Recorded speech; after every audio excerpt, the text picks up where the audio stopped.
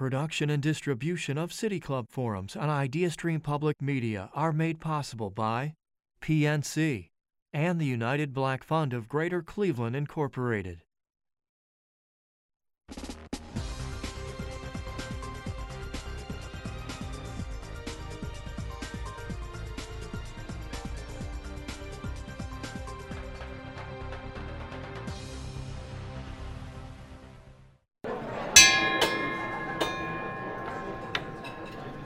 Good afternoon, and welcome to the City Club of Cleveland, where we are devoted to conversations of consequence that help democracy thrive.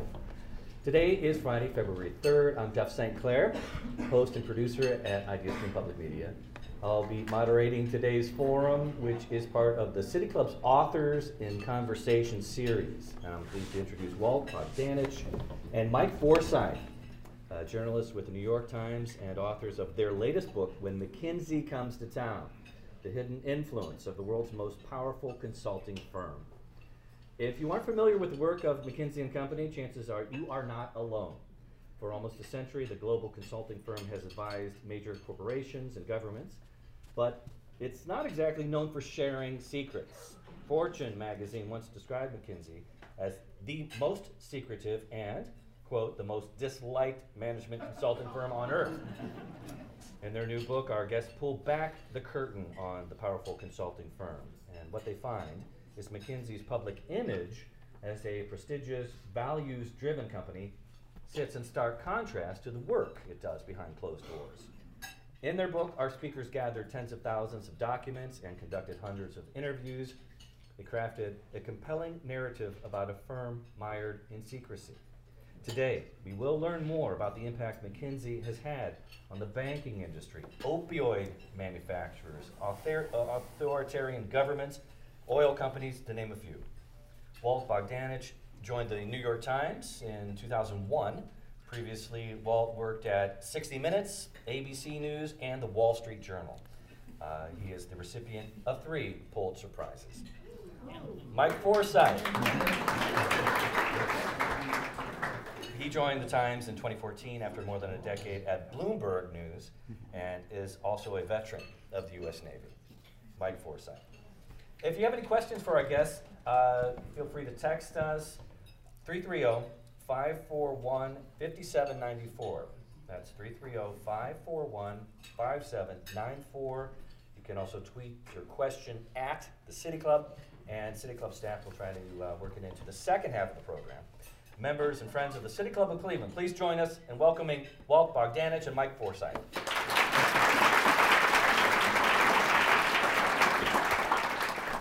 All right, let's start with a little bit of background. Walt, you are not a stranger to Cleveland. No, that little bio that you read, I did not write. If I had, I mean, look, you can't, you can only put so much in, a certain space. But I worked for quite a few years at the Cleveland Press and then at the Plain Dealer. So Cleveland is my adopted hometown. I consider myself a forever Clevelander and love it to death. So very happy to be back. And Mike, tell us a little bit about yourself, your experiences. You know, when people ask me where I'm from, it's like the hardest question I get. I was an expat kid. I grew up in Saudi Arabia. And then my parents moved to Alaska for high school. Came back down to what we call the lower 48 for college, and then I joined the U.S. Navy, 2 tours in the Persian Gulf, and made that very common route from the Navy to journalism. And spent a lot of time in China, about 8 years in Beijing, 3 years in Hong Kong, and 6 years in Washington. And for the last 5 or 6 years, I've been in New York working with Walt. All right, we'll make you an honorary Clevelander, at least for today. Let's begin with, and I mentioned in the intro here that not everyone is familiar with what McKinsey does, and let's start there. If you could describe a little bit about the history of the company and what they do. Let me start with a short story. When I got out of college with a political science degree, I took the only job I could find, which was as a laborer in U.S. Steel in Gary, Indiana, which was at one time the most profitable, biggest corporation in the world. The moment I entered it, I knew I was in an alien world. It was so big, it was hard to even imagine. 7 miles along the Michigan shoreline, 2 miles wide, 200 miles of railroad track, its own hospital, its own police force.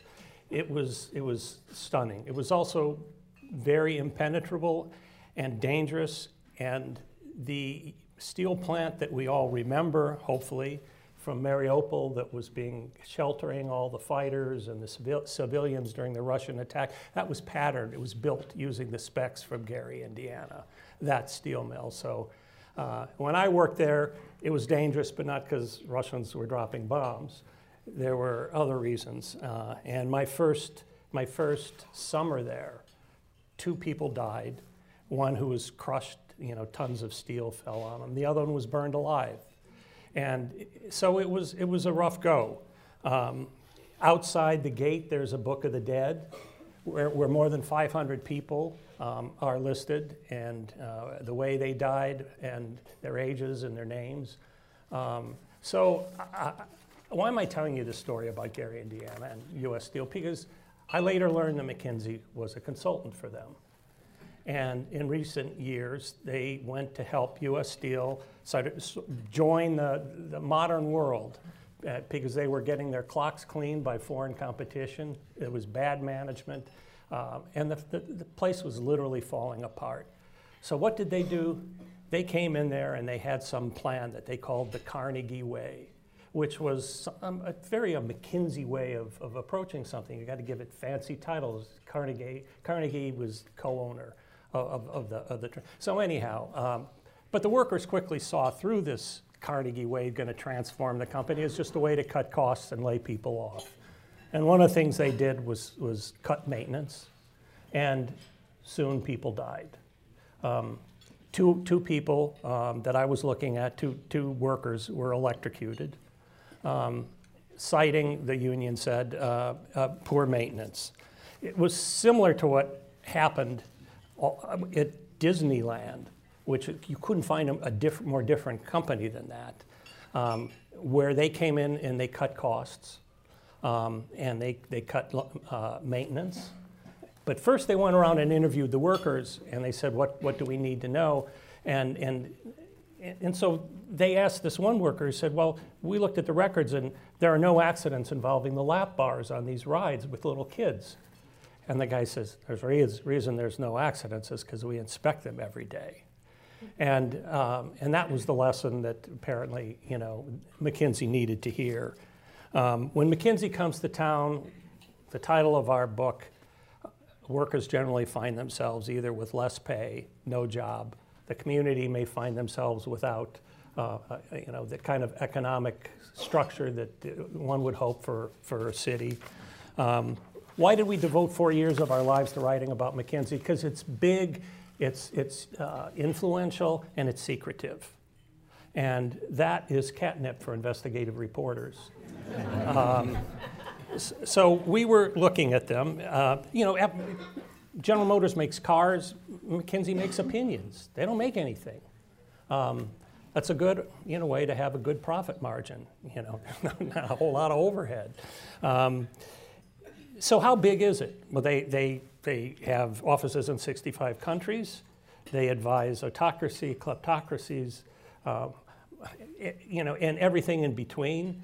They are one of the most secretive companies in the world, as I mentioned. They advise the CIA, the FBI, the Pentagon, all manner of state agencies. And secrecy is their business model, which means their employees from day one are told never to disclose their clients, what they tell them, how much they're paid. They sign NDAs. No one had ever been able to pierce that corporate veil. Mike and I thought it would be a challenge to do that. And I found Mike, and together we set out on our journey, and that led us to Cleveland. So on a lovely day. Actually, I love the snow because it reminded me of my time here. So, well, Mike, I want to ask you a little bit about what got you started reporting on McKinsey. Well, Walt came over to my desk one day and said, can you help me look at this company? That's actually the truth. In a That's nutshell. what happened. But as a reporter, and I understand there's a lot of reporters out here today. Once you start looking at something, you're like, oh my God, this is incredible. And I got sucked in. So, we started working on this. I started working on this with Walt in 2018, beginning of the year. But Walt had been looking at this for a few years earlier because he was so interested in the idea of rising inequality in the United States, and thought that it had been, kind of cotton onto the fact that McKinsey might be one of the reasons for this widening inequality. And sure enough, if you read the book, it is, starting from about 1950. When you start investigating, you do get, mentally engaged in it. And so our first story was about South Africa and the work that McKinsey was doing there. It just involved in a really big corruption scandal there that actually brought down the last president. And McKinsey was right in the thick of it, had to apologize, pay back more than $100 million. But that just led one thing to the next thing to the next thing, and here we are in Cleveland. It's an interesting book. I mean, I have to admit it's really difficult to read because I kept finding myself. I know. Like, can we cut that?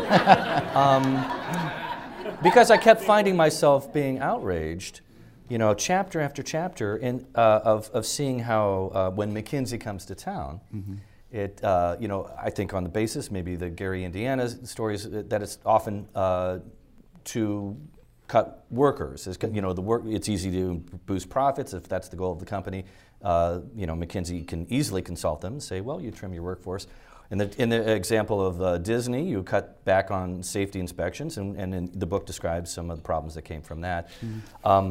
But it's important that we do know some of this stuff, and I thought we would talk about some of the specific examples of your reporting of the influence that McKinsey's had over the years. And there's one of the chapters deals with the banking sector and some of the changes that McKinsey recommended maybe back in the 60s and 70s, restructuring some traditional banking practices, and then eventually introducing the idea of securitized debt.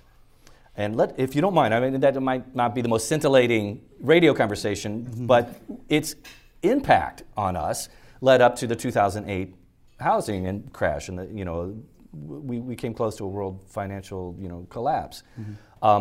Let's talk a little bit about that, Mike. If you would give in a little bit of what role McKinsey had to play in this and that story. Right. And I think you caught on to a really important idea. McKinsey's not just about going into a company and saying you need to cut these workers and cut these workers and cut costs so you can boost profits. That's a big part of their business. But even more important, I think, in a lot of ways, it's a company about ideas, about propagating ideas, and they've got the best Rolodex in the world. They work with all the CEOs of all the major companies, not just in the United States, but around the world, with presidents, prime ministers. And so, starting back around 1950, they were involved in a big push to increase CEO pay, for example. In the 90s, they were pushing offshore to all their clients. So with securitization, what was going on is in the early 1980s, they were getting their clocks cleaned by this new competitors, Boston Consulting Group and Bain. They decided they needed to be more of a company of big ideas. And they latched onto this idea of securitization, which is where, for example, the one we all know about is housing, right? So a bank has a bunch of mortgages, and people are paying back those mortgages, and that's how it works. But if you take those mortgages and then you sell them, to an entity, then that entity can issue bonds or some sort of security on that people buy. Then you can actually get your money back, and so you can make more mortgages. But it didn't just work for the mortgage industry. You could do this for credit cards. You can do this for auto loans. McKinsey didn't invent this idea. Fannie Mae and Freddie Mac were working on this back starting in the 1960s. Some big Wall Street banks like Salomon Brothers, First Boston, these guys were doing this in the early 80s. But what McKinsey did is they thought about this, they wrote about it, and then they propagated it to the rest of the banking industry. Back at a time, where, it was new. And they went and they built a business out of this to pass this information along. So McKinsey didn't cause the financial crisis in 2008. We're not saying they did this, but they may have lit the match, right? They spread the idea. It's really powerful. So they spread it around the world. Preached the gospel of securitization of assets to their global Rolodex of clients. And to know how well it worked, just look at Enron. Yeah. which doesn't exist anymore for a good reason. Whose was CEO was a McKinsey veteran. Ex-McKinsey guy. Right. It just the floors were filled with McKinsey consultants. They were running the place. Yeah, I mean, it's there are a lot of consulting companies that make recommendations for companies, and they play a very important role for industries. Maybe you need to outsource some management, personnel and that sort of thing to need help. But I suppose this book is about the influence that McKinsey, maybe an outsized influence that they have, that leads to these, sort of maybe overwhelming consequences. Another example is in the opioid crisis, Walt. Yeah, I mean, we all know how devastating that crisis is. And we've read a lot about the Sacklers and Purdue Pharma. We haven't read enough about McKinsey's role in that, which was huge.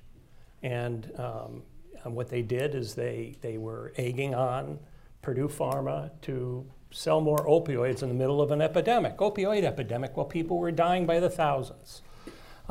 They were helping other opioid companies, which really hasn't been told.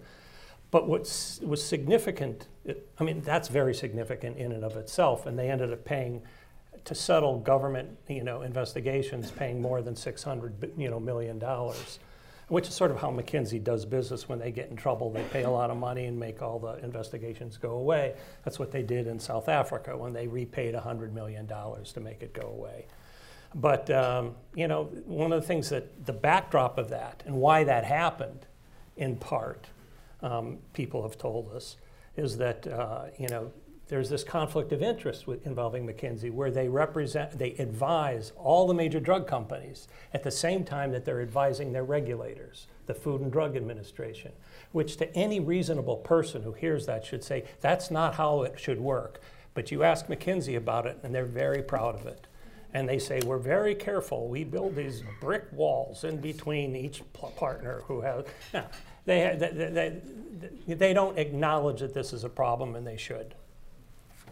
Well, part of that story, they were working with the FDA in the branch that looks at problematic drug sales and sort of the red flag division. They were McKinsey at the same time was advising the regulator, the FDA, at the same time advising Purdue Pharma to turbocharge sales of OxyContin.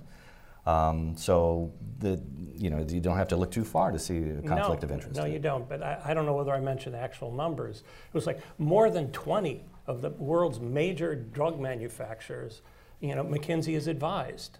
And they advise not only the Food and Drug Administration, they advise Health and Human Services, they advise health departments. They make a lot of money in the state of Ohio, as you may or may not know, involving COVID and other things. So they are, the way I describe it is they're involved in every link in the healthcare delivery chain, beginning with the drug makers and the pharmacists and the drug distributors and the doctors and the hospitals and the payers, the private insurers, the Medicaid, everything they're advising. They have their fingers in so many pies that you can't bake those pies quick enough. So they're making a lot of money is the long and short of it, in ways that should give us pause. Just to kind of wrap up on that, what I think is interesting in some ways is that instead of advising Purdue when the trouble started appearing with the opioid crisis and the addiction crisis, saying, why don't you pull back a little bit, maybe work on another drug platform, or let's just wait this out. No, they said, let's maximize profits. And I'm sure that they're echoing what Purdue wanted at the time, I suppose, which ended up destroying the company. Purdue settled $5.5 billion as a payout, once the company was dissolved at a couple of years ago. That's after they set aside $10 billion for their own family. But I mean, it seems like the consulting work itself it's not really benefiting the company if that's the outcome. So, I think it's important to, what were they doing, for Purdue? We say we're consulting. Well, what does that mean?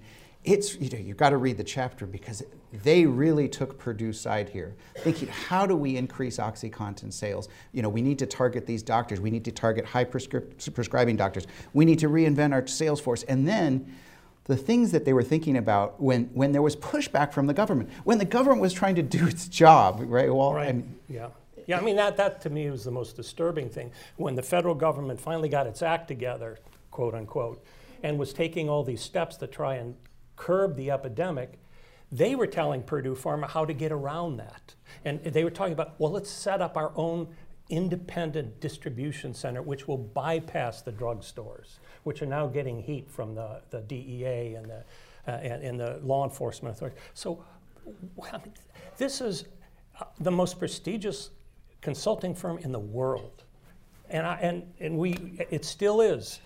I wish they'd read our book, but I think they know where to find it. But for them to be doing this, they hired the best people. And let me get this on the record. I know a lot of McKinsey consultants, and so does Mike, and they're good people. It's not an evil organization. It took some wrong steps, and it needs to correct them. But there are people there that I consider my friends, and they want to do good. They're kind of trapped in an organization that doesn't necessarily think through enough what it does. Yeah, just an interesting caveat from that work with the OxyContin. They actually suggested that they reimburse the retail pharmacy companies for every overdose. One of the patients that overdosed, they would cut them a discount. Yep. That was one step too far, honestly. That was one that advice that the companies did not take. Let's get one more example while we have time from the book. The big story today, there's a Chinese balloon floating over the United States that has some people concerned, but McKinsey has nothing to do with that. we don't think. I don't think they advised the Chinese to launch the balloon, but I'm not sure about that. Yeah. Mike, you've done quite a bit of reporting on McKinsey's involvement with Chinese state-owned industries and some of the work that they've done, I'd like to hear a little bit about that. Some of the examples from the book. Okay. You all are about to get the fastest sea story you've ever heard. All right. Usually ex-Navy people, when they do sea stories, sit down, strap up, it's going to be an hour. Yeah, we're good to go. So there I was. In 1994, I was in Manila. I was a navigator on a guided missile cruiser, and we were set to transit the South China Sea to go to the island of Borneo.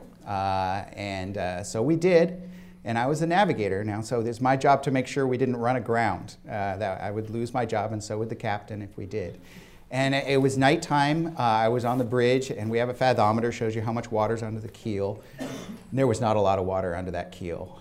It was scary. And as I was looking at the chart, and I was looking at the fathometer, and I was like, wait a second, we've got a sonar dome there. It could hit bottom any minute, and that's pretty much it for me and the captain, And we made it, to make a short story long, or long story short. We made it to port, and we were fine. The point is that was my biggest worry. In the South China Sea in 1994, my biggest worry was how much water was under the keel. These days, a navigator on a U.S. ship in the South China Sea, I feel bad for them because they have a whole mess of worries. Because there's these new islands in the South China Sea, right, that are militarized by China. And there's Chinese Coast Guard, Chinese Navy ships everywhere harassing U.S. ships and other ships, other allied ships in the region. It's tense. Furthest thing from my mind in 1994, but these days in 2023, it's a big deal. So the world learned about this for sure, that the Chinese were militarizing these islands that they just made out of sand that they dredged from the floor. Really the day that it happened was September 25th, 2014. That's when Jane's Defense Weekly reported about these airstrips that were being built on one of these reefs, former reefs, now big island called Fiery Cross Reef. That very same day, 2,000 miles to the north in Beijing, there was a meeting of the company that actually owned the dredgers that were building those islands in Beijing. And this company is a state-owned company in China called China Communications Construction. The state-owned company meaning the CEO is appointed by the Organization Department of the Communist Party. It is an instrument of Chinese state power. So it's not a company in the sense of a company that we think of. And McKinsey was there, advising them on strategy. McKinsey, an American company created in 1926 in Chicago, Illinois, whose business model and organization is based on a law firm in Cleveland, Ohio. This company an American company is advising a Chinese state-owned company that is building islands in the South China Sea. How did we get there? And it turns out that McKinsey, over the decades, as many American companies did, went into China. GM and Ford went there too. They made a lot of money. It makes sense that McKinsey would go there to advise companies. Boy, they needed American advice. They really did back in the 80s and 90s and into the 20th century, and they got it. But McKinsey stayed and doubled down and started working more and more with these Chinese state-owned companies to the point where because it's a decentralized company like a law firm, the partners there had thought that it was perfectly okay to have a big company retreat in Xinjiang, in the city of Kashgar, in Western China. This would have been in September 2018. And I heard about this, and we got a map of the detention camps, because you may know that China at the time was detaining over 1 million ethnic Uyghurs in that area. And it just turns out that just a few thousand yards away from their party was one of these detention centers. But to finish the story about the dredging, at the same time McKinsey was advising that, they were also advising the Pentagon, which really had a different view of those islands. It sure did. To complete the circle there. And it's an idea, it's kind of a conflict of interest, kind of like with the FDA and the pharmaceutical companies on a global scale. The idea that McKinsey is advising these state-owned companies that are building these islands, and at the same time, actually a much bigger client is the Pentagon that is very worried about these islands. It gives you an idea of the global reach of McKinsey and just the thorny mess that it's getting into. Yeah, I mean, it's easy to say it's a symbol of the success of the company that the Chinese state-owned industries would find their advice that valuable. When reading the book, I began thinking, well, this is just a story of corporate America gone wrong or whatever. But it's beyond that. It's not only been McKinsey has influenced the capitalist landscape over the past century or so, but they're influencing state-owned companies across the world in different ways, often that are not in the U.S.'s interest. But I suppose they're doing their job as a consulting firm. You end the book in an interesting way, saying there are certain industries, maybe doctors have to take an oath to do no harm, and journalists, our number one ethical creed is to do no harm. There is nothing of that equivalent in the corporate consulting firm, and maybe there should be. Look, there are times I want to cause harm. I got to be honest with you. That's why I'm an investigative reporter for 40 years, and I'm proud to say it caused a lot of harm, which was needed. So that's how you get. Look, I know your point. Afflict the comfortable and comfort the afflicted. Yeah. I mean, look, I'm only being a little bit of a wise guy, but you know what I'm saying. I do take your point. Yeah. Well, I think that's we're going to go to questions now. So for the radio audience, we are about to begin the audience Q&A. I am, once again, I'm Jeff St. Clair, host and producer at IdeaStream Public Media, and we are speaking with New York Times journalists Walt Bogdanich and Mike Forsythe. We're talking about their book, When McKinsey Comes to Town, the Hidden Influence of the World's Most Powerful Consulting Firm.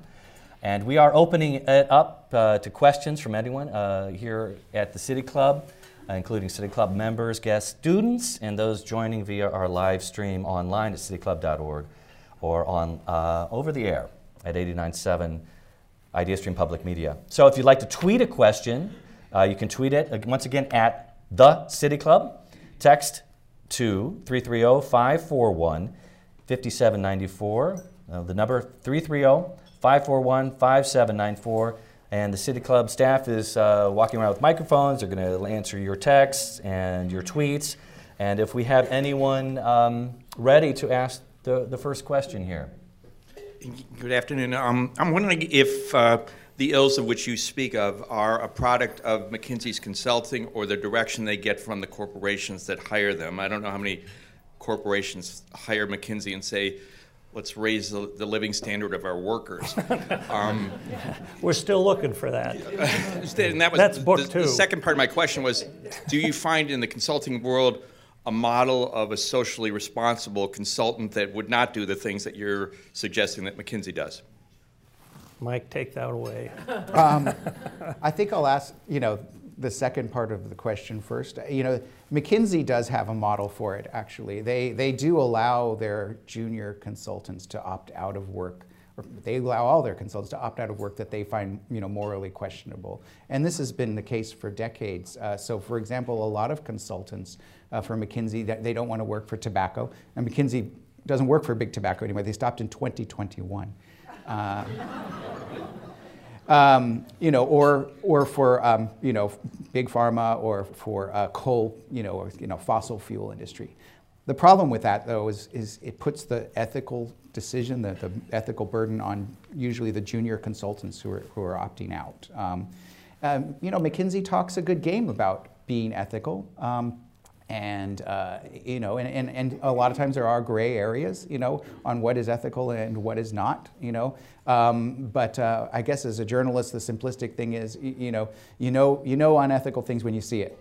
How would it look on the front page of the New York Times or the Cleveland Plain Dealer? I think there's a way for them to operate a lot more ethically. It will mean that they will get less revenue. Definitely, they're going to have to give up some areas, and they certainly have. McKinsey certainly has. Yeah, one change they could make is they have this long list of values that they pound into the brains of every new hire. The first value is client interest first. Well, maybe not in some cases. Maybe it should be community first. It should be, humanity first. I mean, if the client wants to do bad things, you should not do them. And I think that McKinsey's grappling with that. They did change their policy of hiring, of working for certain clients to do a better job of vetting.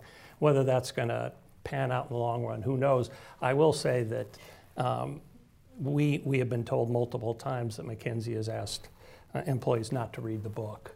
So that's not a good step forward in reform. Right. What are you afraid of? There's nothing in here. I do want to answer the first part of your question, though, because I don't want to leave. So yes, it's usually McKinsey doing the bidding of the client, right? That's the problem. That's why we wrote the book, though, because when you get these brilliant people, and there really are brilliant people at McKinsey, they do a good job of hiring really smart people, working tirelessly at helping a client that may not be the best ethical actor.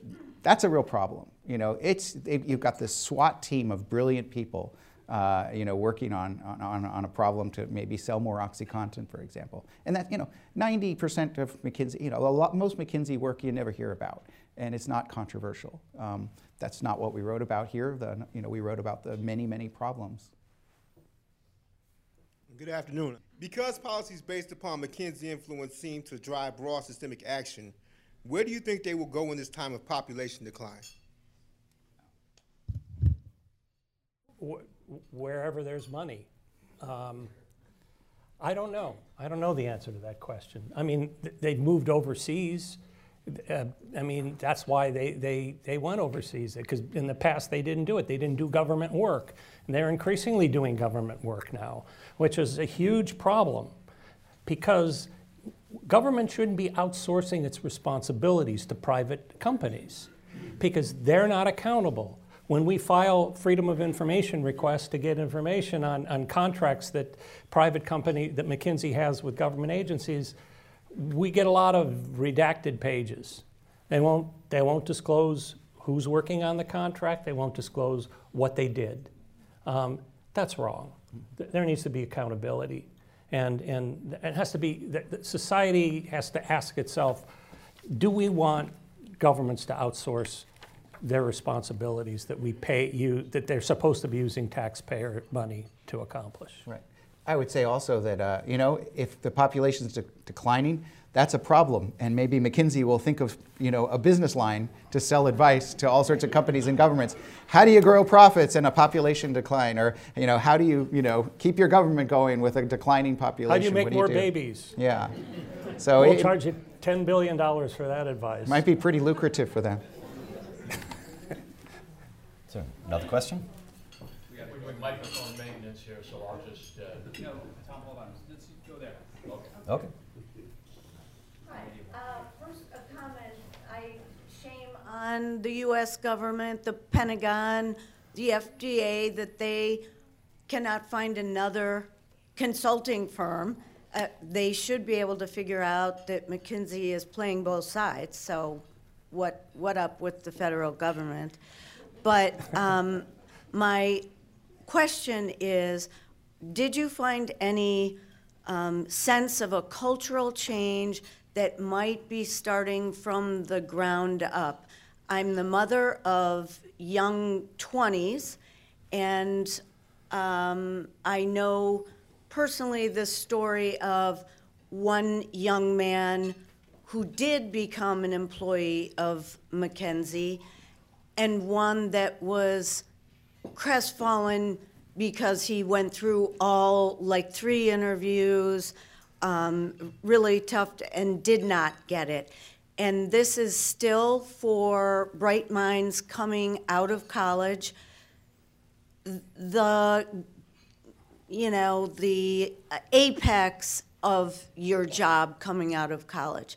So with our young people being more globally conscious, more environmentally conscious, is there a slight hope?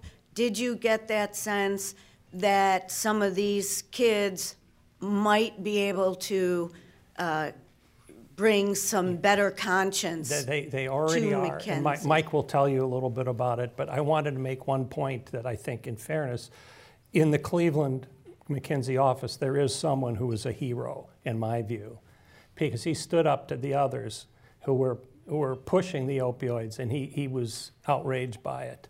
I was outraged because he never returned my phone call, but that's his right. But I still admire him because it takes people like that to stand up and fight, when they see something that isn't right.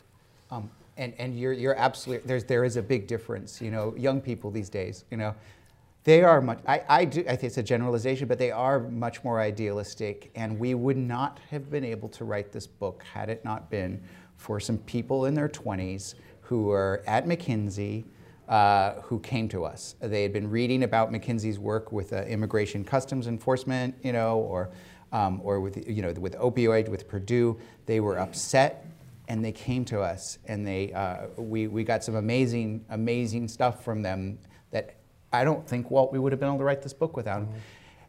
It's a different generation. I'm a child of the 80s. I think we were far more cynical when we were young than young people are now. That may be a generalization. It's pop sociology on my part, but I think there's something to it. They really are idealistic, and we're so grateful that they came to us. And hey, if you get a job at McKinsey, congratulations. You're a smart person, and hopefully when you're there, you can act ethically and make the organization better. Keep it up 20-somethings. Another question? And applaud both of you for writing this magnificent book. So a question, both of you made some reference to McKinsey's roots from a Cleveland law firm, and I think, Walt, you referenced its involvement in Ohio. Could you both elaborate on those connections here? McKinsey does have its own office in Cleveland, I believe, so could you talk a little bit about the connection between McKinsey in Cleveland and McKinsey's role with Ohio government, Ohio corporations now? Do you want to take the Marvin Bauer story? A little bit. So kind of a son of Cleveland, Marvin Bauer was it's the name of the company is McKinsey, right? It's James O. McKinsey. He died a young man in, I think it was 1938. Right after he axed about 1,000 jobs from Yeah. Marshall Fields, Yeah. and sent McKinsey careening in the wrong direction. But then, Marvin Bauer came about. Right. So Marvin Bauer was a man of high ethics, had gone to Harvard Business School, Harvard Law School, gotten a job was working at Jones Day here in Cleveland, and this would have been in the early. You've heard of them, right? Yeah, heard of this. Yeah, in the early 1930s. But then he came to McKinsey, started working at McKinsey in 1933. He lived to be almost 100 years old. Died in 2003. He was born in 1903, and he is the father of the company, basically. He organized the company like a law firm. It's called a firm. McKinsey, they call themselves a firm, even though it's McKinsey and Company. There's partners, there's practices. It's like that. So it's got the his idea of being a law firm, and this came from his Jones Day experience here in Cleveland. Yeah. I mean, as in most states, they have found a way to worm into state government, and they've got tons of work on COVID-related issues, mostly without any oversight. One of the things that I found deeply troubling when I'm looking through records of McKinsey's contracts is they got most of them without bidding. And I'm not talking just about the COVID. I'm talking about you go to a poor state like Arkansas, where they got $100 million in contracts and didn't bid on one of them. So when you're that close to government and you have connections, there was, I'll just say this real quickly, there was a briefing book that was given to new recruits in which a senior partner was advising them to get in the door and then spread like an amoeba. And then become a Trojan horse. And basically you check in, but you don't check out. Sort of like, I guess, Hotel California. But that's how, they burrow in and they don't leave. Another question? Yes. Is the mic on? Okay. Yes. Congratulations on this amazing book. I read about half of it, and my cardiologist called and said, take it easy, your blood pressure's doing whitecaps. And I did cut to the end this week when I knew I'd be coming for a solutions section. And sadly, your epilogue was great about your processes, but I just wondered, what should we do with our outrage? And I want to bring it back to my beloved hometown. McKinsey has provided some great civic leadership in this town, and we're also down a big bank called National City because they got addicted to mortgage-backed securities. Mm-hmm. So we've experienced firsthand the yin and the yang of McKinsey's influence here, but it does bother me that, if it's a bunch of lawyers, at least there's the canons of ethics and then do no harm. I don't see a lot of hope for government regulation, so what should we do with our outrage? Thank you. Well, we're not editorial writers. I have a good friend who writes opinions, Brent Larkin here. Maybe I'll toss that over to him. But we need to demand accountability. We need to demand transparency. Easy to say, but that's all we can do. No, there isn't a solutions section to the book. Why not, Mike? Yeah, I mean, you said you were not confident that government could do anything, and you may be right there. But I think there are some things that even as a journalist I'm comfortable saying as opinions that it would be really great if you're getting a government contract, if you're working with the FDA, that you have to disclose your conflicts of interest. People at the FDA had no idea that McKinsey was consulting for the tobacco companies they regulated or the pharmaceutical companies they regulated. They just didn't know. Or the vaping. Or interests. Yeah. Hello. So I'm a recent college graduate, and one of the parts of your book that resonated with me was this idea of these young recruits that are like bright-eyed and are maybe aware of the moral complications involved, but think like I can be the one to change it from the inside, or like it's better for me to have this job than someone who doesn't care. And after reading the book, I sort of feel that it isn't super justifiable to have that attitude. What would you say to that at this point? I would say, you got to believe that there's good in everybody, and organizations can be changed and turned around. I mean, if you believe in the world of consulting and what it does, and there is value in it, McKinsey, I should point out, full disclosure, advises the New York Times and the Washington Post, telling each one how to beat the other. That's how they do business. But there's always room for good people to change things. It is within your power, So don't be too cynical, like us. No, we're not cynical, but only a little bit. Hello, and congratulations on your book. What do you feel was the most challenging aspect of writing the book? Seeing as McKinsey is a really big and powerful company, were you afraid of any retaliation from them? Oh, always good to be afraid. Makes you careful. And we were very careful. McKinsey made us very afraid.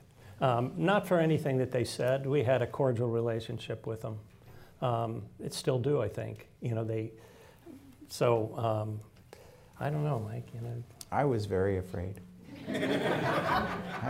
It was so afraid that, you know, the book came out October 4th, and you know, I wasn't feeling, oh my God, I can't wait till the book comes out. I was like, oh my God, they're going to see something, they're going to find a mistake. And, you know, we went through it, you know, 9 Ways to Sunday. There's 1,200 footnotes in there. We're very careful, but I guess, you know, that's the nature of our job is, you know, and you don't want to get cocky and careless and be confident, you know, I think perpetual insecurity is probably a good trait for an investigative journalist. Hey, look, you know, full disclosure, I was the one sued for $10 billion.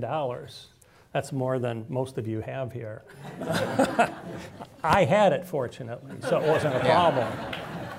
I mean, I'm a journalist. They pay us lots of money, but it was a crooked tobacco company, and they wanted to shock everybody and keep them from reporting on it. And I ended up not paying them a penny, and they ended up having to pay more than $200 billion to settle lawsuits. So the scoreboard was in my favor at the end. Hi. It seems to me there's an awful lot of national security implications with this company. Could you talk about that a little bit? Or they might become an arm of our security. Maybe we're responsible for balloons over China. They're everywhere, right? McKinsey is everywhere. So they've advised the CIA and the FBI. You know, as far as I know, they have not advised the Chinese military, the military itself. They have now, so McKinsey has some guardrails that they've put up since we've started reporting. You know, they have pledged that they will not advise the defense ministries, the interior ministries, or the justice ministry. And the interior ministries in most countries it's not national parks, right? It's the police, right? Or the justice ministries, you know, of any country that scores below, there's very McKinsey, scores below a certain score on this, you know, governance test. You know, in other words, autocracies, you know, like China, like Saudi Arabia. So they say they don't do that. But they do advise companies that work with those ministries and everything. And since they don't disclose their clients now, Walt and I were fortunate enough to get a list of clients. So for example, in Saudi Arabia, they don't advise the Justice Ministry or the Interior Ministry, but they do advise a company that advises that ministry. Now you wouldn't know that except we had their client list, but but that's not public. So there needs to be a lot more transparency so that we can, you know, determine these things. No one in government has it. We were the only ones. Pretty proud of that, right, Mike? Yeah, we're pretty proud. Yeah. So, but that allowed us to show the conflicts of interest, and that was really an important part of the book. So we have a text question here. Artificial intelligence is a new initiative. Given McKinsey's past and the potential of AI for good and evil, what are your concerns regarding McKinsey's involvement? I mean, if you look on the McKinsey, like they pound you like, you know, minute after minute with emails if you sign up, and we're signed up for everything, you know, boy, we get it all, and it's AI this and AI that. But you know, McKinsey latches on to the new big thing, you know, and they want to make money out of it, make a business model out of it, and I don't know how, you know, McKinsey's going to make a lot of money on it, but I'm sure they figured it out. But is McKinsey in there, you know, with, you know, people, technicians they hired from Google? Probably not. You know, I haven't thought about, you know, what the implications are for McKinsey being in the AI field, but certainly they're right. They're talking a lot about it.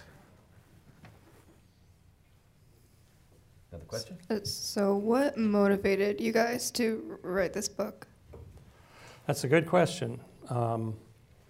Well, I was concerned about inequality and how it was tearing apart the country and turning, you know, neighbors against neighbors and sections of the country against sections of the country, and it was, you know, the middle class was disappearing, and I benefited from the middle class. My father worked in the steel mill, and back then, it was a good work. So I wanted to know more about whether this secretive company that I'd heard of, I didn't know what they did other than I had a few friends and went to work for them and wouldn't talk to me about what they were doing. I should say ex-friends. But no, I mean, I can have friends that went over there. So I wanted to know. I mean, they're big, as I learned, secretive and powerful, and you know, catnip for investigative reporters. And that's what, when there's some people not wanting to talk, that's kind of like waving a red whatever in front of a bull. It's interesting that the book is in a lot of ways a history of America, told from the perspective of shifting corporate philosophies and the impact generation to generation, starting with the idea of CEO salaries back in the 50s, in some ways the inequality that you're talking about, when McKinsey advised a certain company to, you know, this CEO is making this much, why aren't you making this? It became a race, you know, competition that we're seeing today. Yeah, they were concerned that the workers' pay was catching up to the executive pay. That's how it was in 1950. And so they corporations commissioned a study to McKinsey to look at the salary structures and to reach some conclusions about that. And that led to all this advice on different ways for, you know, CEOs to make more money through stock options and all the financial machinations. Yeah, it was a very attractive idea for CEOs who were hiring these consultants, you know, and you know, it's something that we just take for granted nowadays, but it was, you know, it was advice that was given a couple generations ago. I think we're wrapping things up pretty quickly. We have one more question. I find myself wondering if you're going to make a career or a series out of this, and are the big four next? Will we hear when EY comes to town? And while McKinsey is certainly the largest by scale, I wonder if you could maybe share a little bit of your thoughts on how the big four also are very similar to how McKinsey operates. Ernst & Young. Yeah. Who are the big four? Right. So, I mean, actually, I'm not going to answer your question. I'm going to actually look at, you know, we've been talking a lot about McKinsey, and I think McKinsey actually fits more in the subset of the elite management, you know, consultants, which is MBB. So McKinsey, Boston Consulting, and Bain. You know, EY, Accenture, you know, PwC, Deloitte. They're much bigger.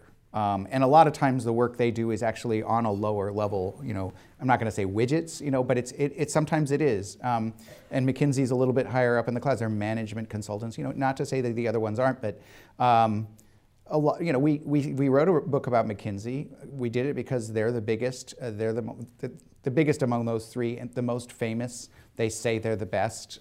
Certainly a name you recognize. They hire brilliant people. I started making a list of Rhodes Scholars here at McKinsey. I had to stop. It just got so long. The current head of McKinsey is a Rhodes Scholar. The guy a couple of ones before him was a Rhodes Scholar. Amazing, you know, talent. Yes, the other consulting firms, though, do some similar work, which we wrote a little bit about in the book. We've also written about in the Times. There's definitely similarities in the way clients are picked. But McKinsey's the alpha dog, and McKinsey kind of sets the tone. And I think that's why we focused on them. Anything else? Well, yeah. I mean, I love. You know, it's a worldwide corporation, and we get you know, reviews and people writing about it all over the place. I just read this morning from Australia. Forget Stephen King or Edgar Allan Poe. If it's a really scary book you're after, bolt your doors, lock your windows, and curl up under the covers with a copy of When McKinsey Comes to Town. The McKinsey in question is not a bloodthirsty psychopath, but an international consulting firm. And if you've never heard of them, well, unless you're rich and gullible, that's just the way they like it. It's one lesson. Its corporate slogan should be, "Our business is none of your business." On that note, We'd like to thank Walt Bogdanich and Mike Forsythe for joining the Cleveland City Club today. Thank you so much.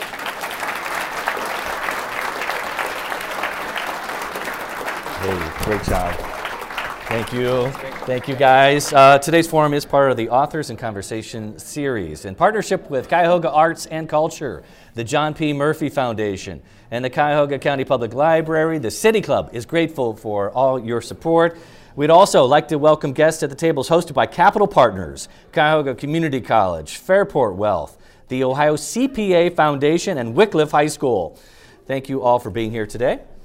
And next Thursday, February 9th, my IdeaStream colleague Mike McIntyre is sitting down with Ted Ginn, Sr., Executive Director of the Ginn Academy and head football coach of the newly crowned state champs, the Glenville Tarblooders. And then Friday, February 10th, the City Club is welcoming Sarah Echohawk. She's CEO of the American Indian Science and Engineering Society, the nation's leading organization representing Native Americans in science, technology, and innovation fields. And she'll be in conversation with the City Club's own Director of Programming, Cynthia Connolly. Tickets are still available for each of these forums. You can purchase tickets and learn more online at cityclub.org. That brings us to the end of today's forum. Thank you once again to Walt and Michael. Thank you, members and friends of the City Club. I'm Jeff St. Clair. This forum is now adjourned. For information on upcoming speakers or for podcasts at the City Club, go to cityclub.org.